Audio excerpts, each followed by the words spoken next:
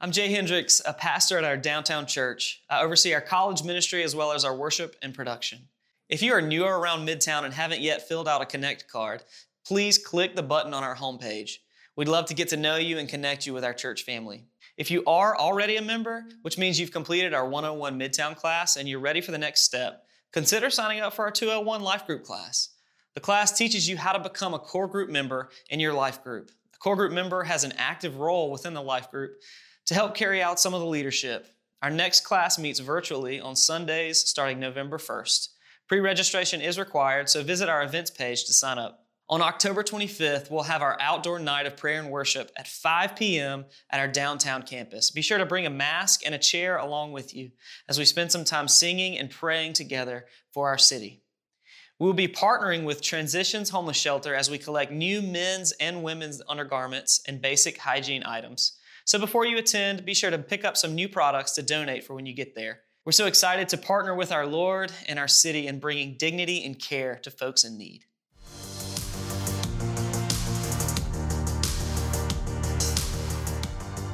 You're listening to Teaching from Midtown Fellowship, a Jesus-centered family on mission in Columbia, South Carolina.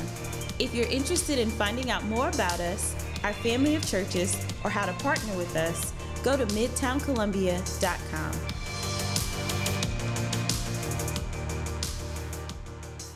Matthew chapter 6, verse 1. We're just going to jump right in today. This is what Jesus says. He says, "Beware of practicing your righteousness before other people in order to be seen by them. For then you will have no reward from your Father who is in heaven." So at the beginning here of Matthew chapter 6, Jesus is beginning to shift a little bit into the second half of the second third of his Sermon on the Mount. And this is what he says. In verse 1, he basically sets up what this whole next section of his sermon is going to be about. And if we grasp what Jesus is talking about in verse 1, we'll basically know what he's doing in the next chunk of verses as well. Here he gives us this warning to beware, to look out for, or be on guard against practicing our righteousness in front of other people in order to be seen by them. Biblically speaking, righteousness is about right relationships, okay? So it's about right relationships with God, with others, and even with yourself, with fellow human beings and the world around us. And it's not simply like keeping a set of rules or having good behavior, though on some level it might include those things. But it's all the ways that we contribute to the flourishing of the world around us according to God's good design, both in ourselves and in those we interact with, right? And so this is actually embodied in the three examples that Jesus is going to go on to give us in the rest of this chapter. So if you look with me at verse 2, where he says, "Thus, when you give to the needy, sound no trumpet before you, as the hypocrites do in the synagogues and in the streets, that they may be praised by others." And then in verse 5, "And when you pray, you must not be like the hypocrites, for they love to stand and pray in the synagogues and at the street corners, that they may be seen by others."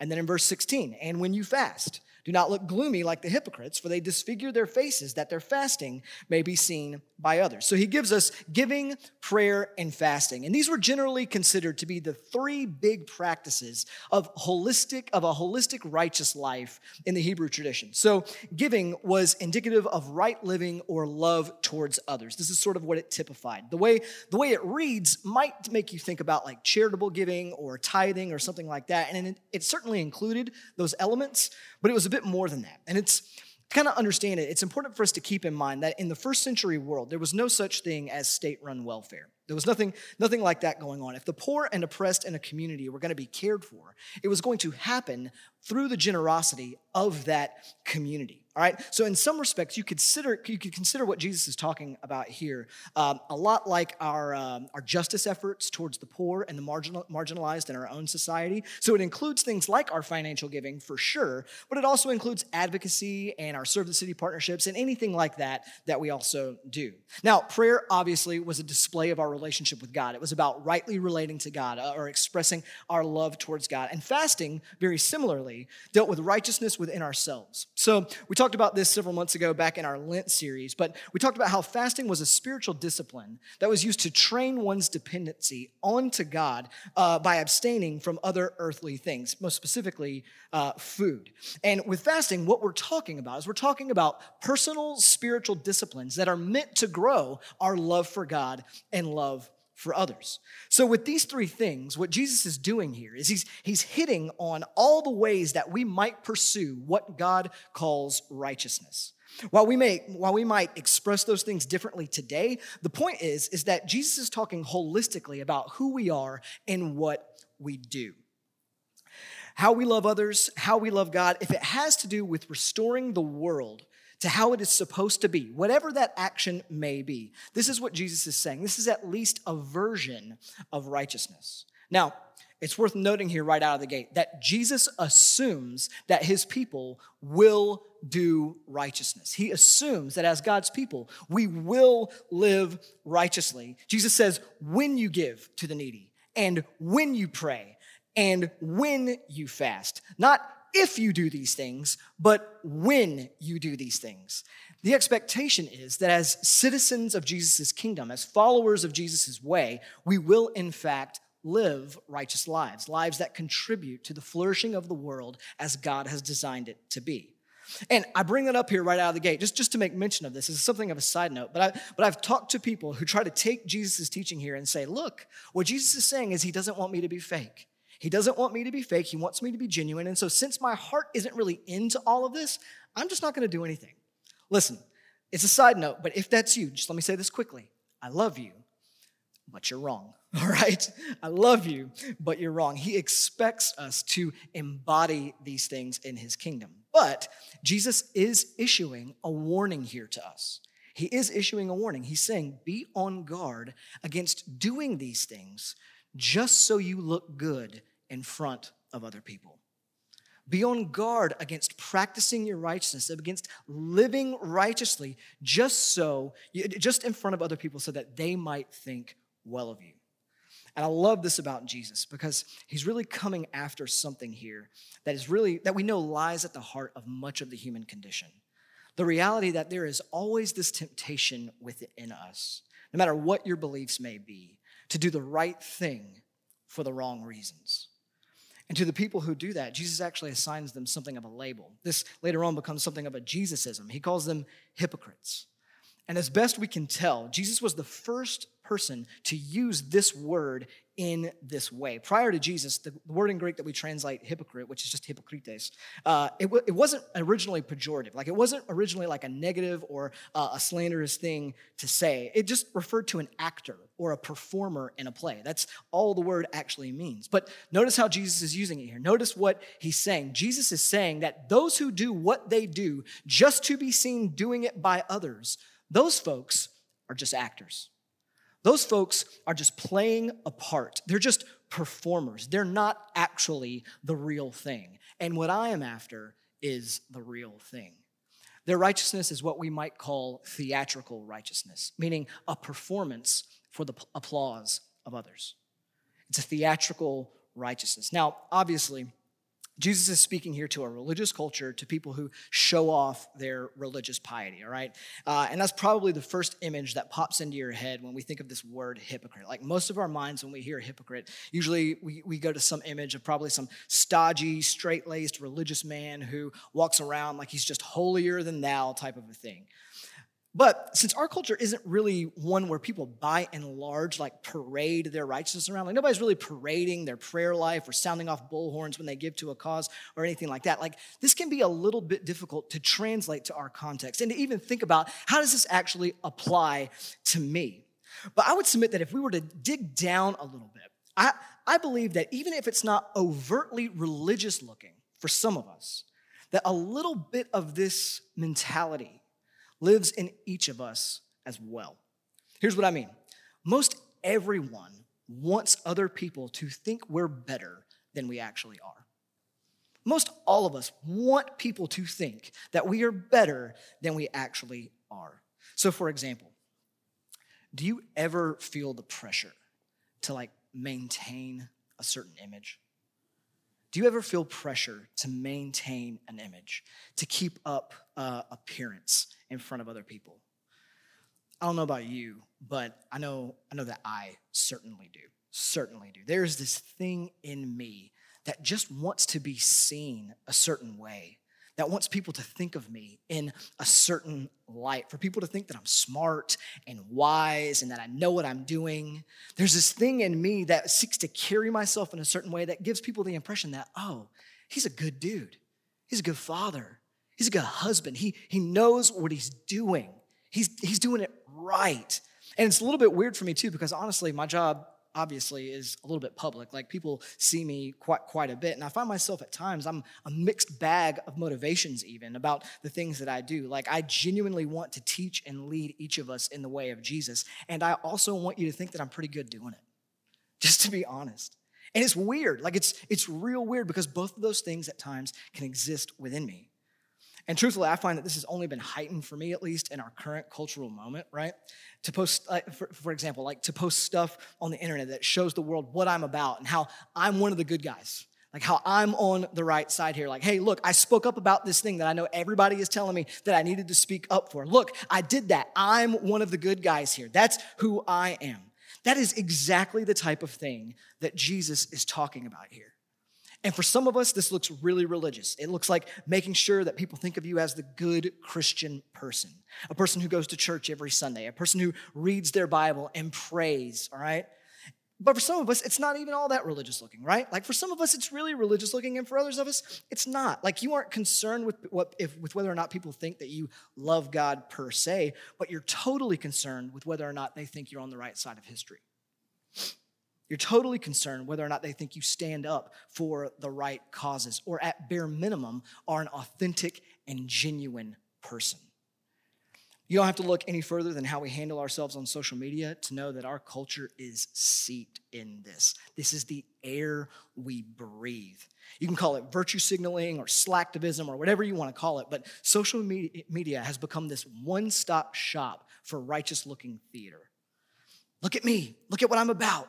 Look at what I stand for. Look at how good I am. And we treat likes and retweets as justification and validation for who we are and what we do.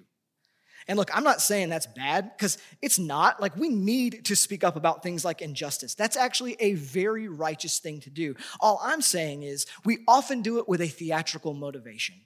We often do it to appear better towards others than we actually are. I ran across an old friend on social media, for instance, recently who said, hey, Christians, if you're not being vocal about insert whatever their cause was, just know that the world is watching. And it struck me like, oh, is that how we're doing this now? Is this how we gauge our righteousness, by what I tweet or don't tweet about? But we do feel that way. It's very common. Whether it be posting something inspirational about my morning Bible reading or my alliance with a social justice issue.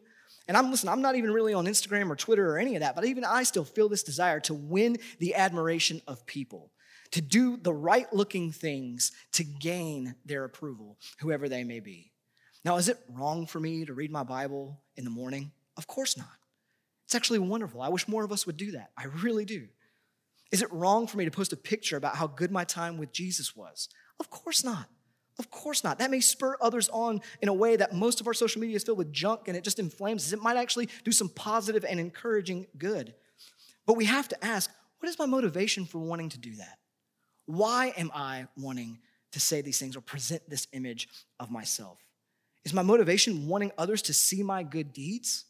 Is it to spur them on or to build up some kind of image for myself? To make them think I'm better than I really am? And maybe you do it in other ways. Like maybe you're the person who fishes for compliments every time you interact with another person, or the type of person that always draws attention to yourself in conversation, who always makes sure to drop the good things you said or that you did into whatever the dialogue may be, just so they know, that you do and think the right type of thing. Or maybe for you, it's not in what you do or say, but in what you don't say. Maybe you're never really honest about your failures or your sin. Maybe you just sort of dull the edges on the things that you confess so that people will think you're actually better than you are. The point isn't which group does it or in what ways do you do this, but that this temptation in some form or fashion lives in you. The point is that we are constantly tempted to live for the applause and approval of other people, whether that's your Instagram followers or your family or your parents or your friends or your ideological party or your church or even your life group. And the temptation is to let that applause become the driving motivation behind what we do. And Jesus warns his people to be on guard against this. He warns us against this motivation. But I find the way that he actually words his warning to be very interesting. Let's check it out together. Go back to verse 2. Thus, when you give to the needy, sound no trumpet before you as the hypocrites do in the synagogues and in the streets, that they may be praised by others. Truly I say to you, they have received their reward. And when you pray, you must not be like the hypocrites, for they love to stand and pray in the synagogues and at the street corners, that they may be seen by others. Truly I say to you, they have received their reward. And one more time in the last example, verse 16. And when you fast, do not look gloomy like the hypocrites, for they disfigure their faces, that their fasting may be seen by others. Truly I say to you, they have received their reward. Jesus' warning here initially seems so unsevere, right? Unsevere. Like he doesn't threaten theatrical righteousness with the fires of hell or lightning bolts from heaven or anything like that. He simply says, those who do what they do to be seen by others have received their reward. They've received it. Essentially, they've got all that they're ever going to get. And he just leaves it there. And if we don't pause to think about it, we might actually fail to see just how sobering that actually is. Here's what I mean. He's saying that momentary rush of dopamine, that temporary boost of your self-esteem, that momentary affirmation given to you by that person or that group of people, at least until you do something that upsets them, those little heart icons accumulating in your fake online world, that's what you get. There's your reward. That's it. He's touching on a reality mentioned in Proverbs 29:25 that says, the fear of man, which is living for the approval of others, the fear of man is a snare, but whoever trusts in the Lord is safe. The fear of man is a snare. It's a trap. It's a trap. It looks and maybe feels for a moment really appealing, but it doesn't actually give us what we're looking for. The point being that treating the applause of others as the ultimate reward in life is ultimately a futile endeavor because the approval of people is fleeting and insufficient. This is what he's trying to get us to understand, that the approval of people is fleeting and insufficient. When I say it's fleeting, what I mean is that it doesn't last. The approval of people just simply doesn't last. Like you have it for a moment and then it's gone. Then it's absolutely gone. And then you got to do something else to get it back again, either from that person or from someone else. I mean, consider for a moment, like how many people in our culture alone have fallen from proverbial grace, right? Like we have a whole new phrase for it now, cancel culture. People who were once held in a high regard and applauded by the masses are now condemned. It can turn on a dime. You can be praised one day and cursed the next. Or more likely, just forgotten about the next day. Your posts get swallowed up in the ocean of online activity. Your good deed gets forgotten with the passage of time. In the case of my sermons, I've learned that they're generally forgotten by Tuesday, all right? And this just makes it so insufficient. It makes it such an insufficient thing to build your life on because it puts us in this spot where we just always need more. We always need someone else to impress, always need someone else there's always someone else who doesn't know us or hasn't seen what we've done or doesn't know how great we think we are that we need to inform. It's like a hamster wheel, like we never stop chasing it. There has never been a moment in your life or mine where we went, I think after people recognizing this thing that I've done, I actually don't need any more human approval. I think I'm actually good. I think I've got enough for my life now and I'm good to go. No. And what happens is we end up living with our emotional state hinging on what other people are or aren't saying about us or what they might be thinking about us. And we wind up constantly managing our image, right? Constantly managing our image, often living into stereotypes of whoever's approval we're actually chasing. So we got to think a certain way and dress a certain way, and we got to do certain things. We got to act a certain way and vote a certain way, often even conforming to their ideas of righteousness over and above what God's are. We wind up living under the tyranny of the approval and disapproval of other people, which, just to be honest, it suffocates us and others. And in a strange turn of events, instead of contributing to the flourishing of the world God has made as we were meant to do, what actually winds up happening is we wind up contributing to the destruction of it as we spread insecurity and fear as far as the eye can see. And I want you to hear me on that. Like, whatever means you are using to garner the praise and approval of other people, it will never be enough. It will never be enough. You will never speak out about enough social issues. You will never help enough people. You will never quote the Bible enough or pray enough. You will never get enough praise. There will never be a moment where you go, I'm good now. I've done enough things. I've gotten enough approval. I'm a good enough person. I think I'm going to take some time off from all of that. It will never happen because the fear of man will not let you do that. It will not let you do that. It's a snare. It's a trap. If you live by the approval of people, you will die still wondering if you have it. And so towards this thing that so many of us think is the ultimate reward, Jesus just drops this, that's all you'll get. You've received your reward. That's all there is to it. And he does so almost as if he knows that there is something better that we could be seeking. So a buddy of mine was telling me about how the other night he made brownies for his kids and they had no idea. He made brownies for their little dessert after dinner and his kids had no idea. And so after they ate dinner, his kids asked him if they could get a piece of candy out of the box where they keep all of the Halloween candy that they hadn't eaten yet.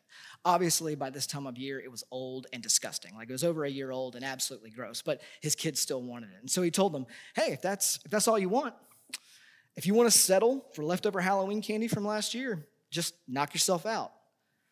And apparently his littlest ones got really excited and they just took off running for the pantry like, yes, we're going to get candy. But his oldest one, which he should be proud of her for the record, she goes, wait, settle?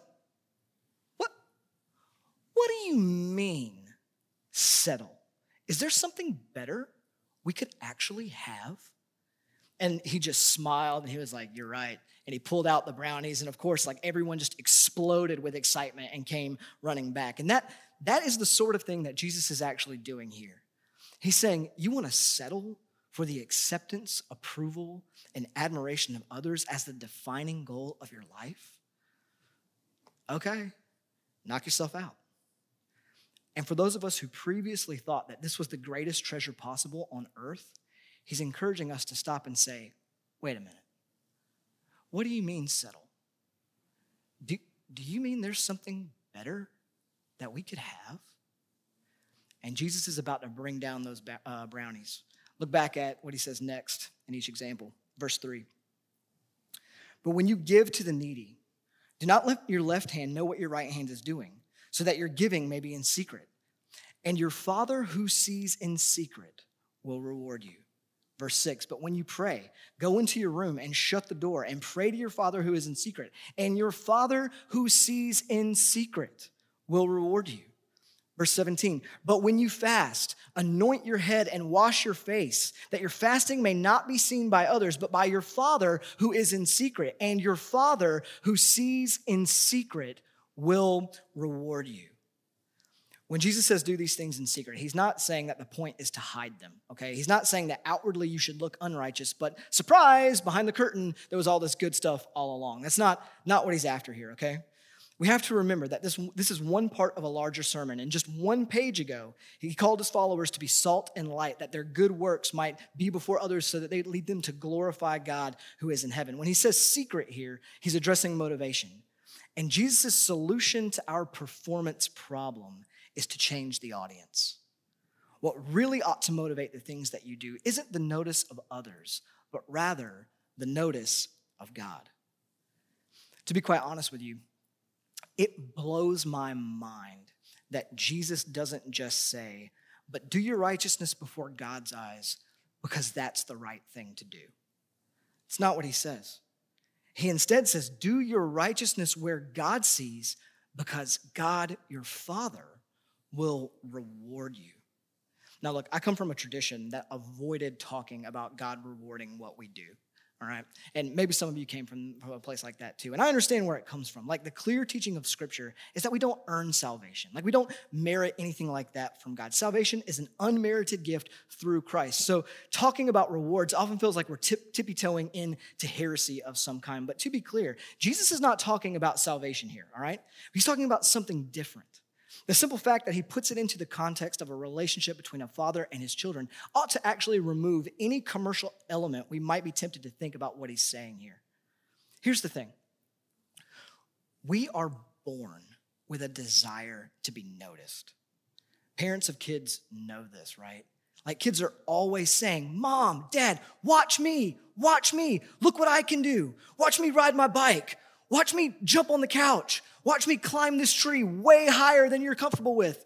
That last one might just be our family, but whatever. But kids clamor for the eyes of their parents. They clamor for the good job or the well done or the smile of their mom or dad. Like, this is my experience every single day when I come home. Every day when I come home, it's, Daddy, watch me beat this level in Mario. Daddy, listen to this joke. Isn't it so funny? Daddy, look at how strong I am. And my usual response is something like, dude, that is awesome. Man, you are getting so good at that. Oh, dude, you are so funny. And I smile and I delight in it because these are my kids and I love them. And I love that they want to make me smile. And I love that they want to show me what they're learning. And I love that they want to show me what they're growing in capability to do. I love all of that. Like, it brings me such joy and delight to see them growing and becoming the people that I'm trying to train them to be. And my kids will do the same things over and over and over again. And I never get tired of it. They tell me the same jokes for the 100th time because they love to hear their daddies laugh. And part of what gives them joy is bringing me joy. They aren't doing it because they think it makes me love them any more or less. They do it because they love me and they love to make me smile. And the point that Jesus is making is that you are made for the same. You are made for the same. But not merely for your earthly parents, but for your Father who is in heaven. That you have a Father in heaven who loves you, and you were made for his delight and his applause. Friends, I want you to know that you were made to be seen. You were made to be noticed and known. It's a part of what it means to be made in the image of God. You were made to be seen. You were made to be loved and adored and delighted in and approved of, but not by the eyes of men, but not by the eyes of other people, but by the eyes of God, your Father. And that is the reward of the Father. His eyes, his delight, his notice. That is the right kind of notice we should be seeking. That God, your Father, sees you, and he sees everything that you do, regardless of what others see. And when you do the things that align with his will, when you love others, when you pursue him, when you choose to live for his eyes, he delights in every square inch of that. I found that I love the way that C.S. Lewis talks about this in his work entitled The Weight of Glory. He says, the promise of glory is the promise, almost incredible and only possible by the work of Christ, that some of us, that any of us who really chooses, shall find approval, shall please God. To please God, to be a real ingredient in the divine happiness, is to be loved by God, not merely pitied, but delighted in as an artist delights in his work or a father in a son. It seems impossible, a weight or a burden of glory which our thoughts can hardly sustain, but so it is. Somewhere along the way, I fear that many of us started believing that God doesn't delight in the things that we do. And I understand where it comes from. We don't want to give the false impression that we do anything to earn anything from God. But to believe that God doesn't look at what you do and take pleasure in it is absolutely ridiculous. It's absolutely ridiculous and not at all what the scriptures teach. In 2 Corinthians 5:9, we're encouraged that whether we are at home or away, we make it our aim to please God. It's our aim to please God because he can be pleased. We are to walk as children of light to try to discern what is pleasing to the Lord according to Ephesians 5. And 1 Thessalonians 4:1, finally then, brothers, we ask and urge you in the Lord Jesus that as you received from us how you ought to walk and to please God, just as you are doing, that you do so more and more. He takes pleasure in us. God takes pleasure in you and what you do. And I love how Lewis says it. He says that it seems like this should be impossible. It seems like it's too much glory and honor for us to bear, that the Father would bestow that kind of pleasure on lowly creatures like us. But he concludes, but he does. But he does. He delights in you. And it is important that you know this as a follower of Jesus. According to theologian Frederick Dale Bruner, he puts it like this. He says, it's important that believers know that their heavenly Father notices what they do, and notices not in a merely in a deistic way, like a distant grandfather, but in a personal way, as a living Father. Disciples should know that their sacrifices are worth it, that their bucking public opinion and visibility gets a response somewhere. That human beings are made in the image of God to be noticed and to want to be noticed by God. And Jesus does not give techniques for eliminating this passion to be noticed, but rather he redirects it. The only way to kill theatrical righteousness in your life is to starve it out, is to stop worrying about other people's eyes and trust that God's eyes are actually the only ones that matter. And to do what you do for an audience of one. He delights in your pursuit. He delights in what you do. He delights in you. And if Jesus is to be believed here, every act of love towards your neighbor, every pursuit you make to know him, every discipline you undertake to become like him, every step in following the way of Jesus is seen and celebrated by your heavenly Father. There is no gift that you give, no sacrifice that you make, no prayer that you pray, no encouragement that you share, no word or deed that will ever go unnoticed or uncelebrated by your Father who is in heaven. And man, how good is that to know? How good is that to know? But you know, the best part isn't just that God takes notice, but that because of Jesus, we can have the confidence that this will never fade and it will never change. It will never fade and it will never change. What makes God's delight better than the delight of others is that it is not something that you can lose. That in Christ, this is not something that you can lose. While the approval and acceptance and admiration of other people is fickle and it changes with the wind, because of Jesus, God's approval and acceptance of you is 100% secure. The good news of the gospel is not that God doesn't care about what we do or why we do it, but that what we do and why we do it will never change how he feels towards you. It will never change how he feels towards you. And while God takes special delight in our pursuit of him and his righteousness, just like a parent takes special delight in their child's obedience over their disobedience, right? Because of the life, death, and resurrection of Jesus that forgives and cleanses us from all sin and justifies our standing as children of God, there is nothing that you can do that could change any part of God's love for you. There is nothing you could do that would change God's acceptance and approval of you in Jesus. And that means that when it comes to what we do, we no longer have to perform for him, but we get to simply enjoy what brings him delight with him. We can be free from the hamster wheel of approval. We can be free from the tyranny of trying to be good enough. We can be set free from fear and self-doubt and insecurity to receive the true life that Jesus has come to bring us. And that's what I want for us.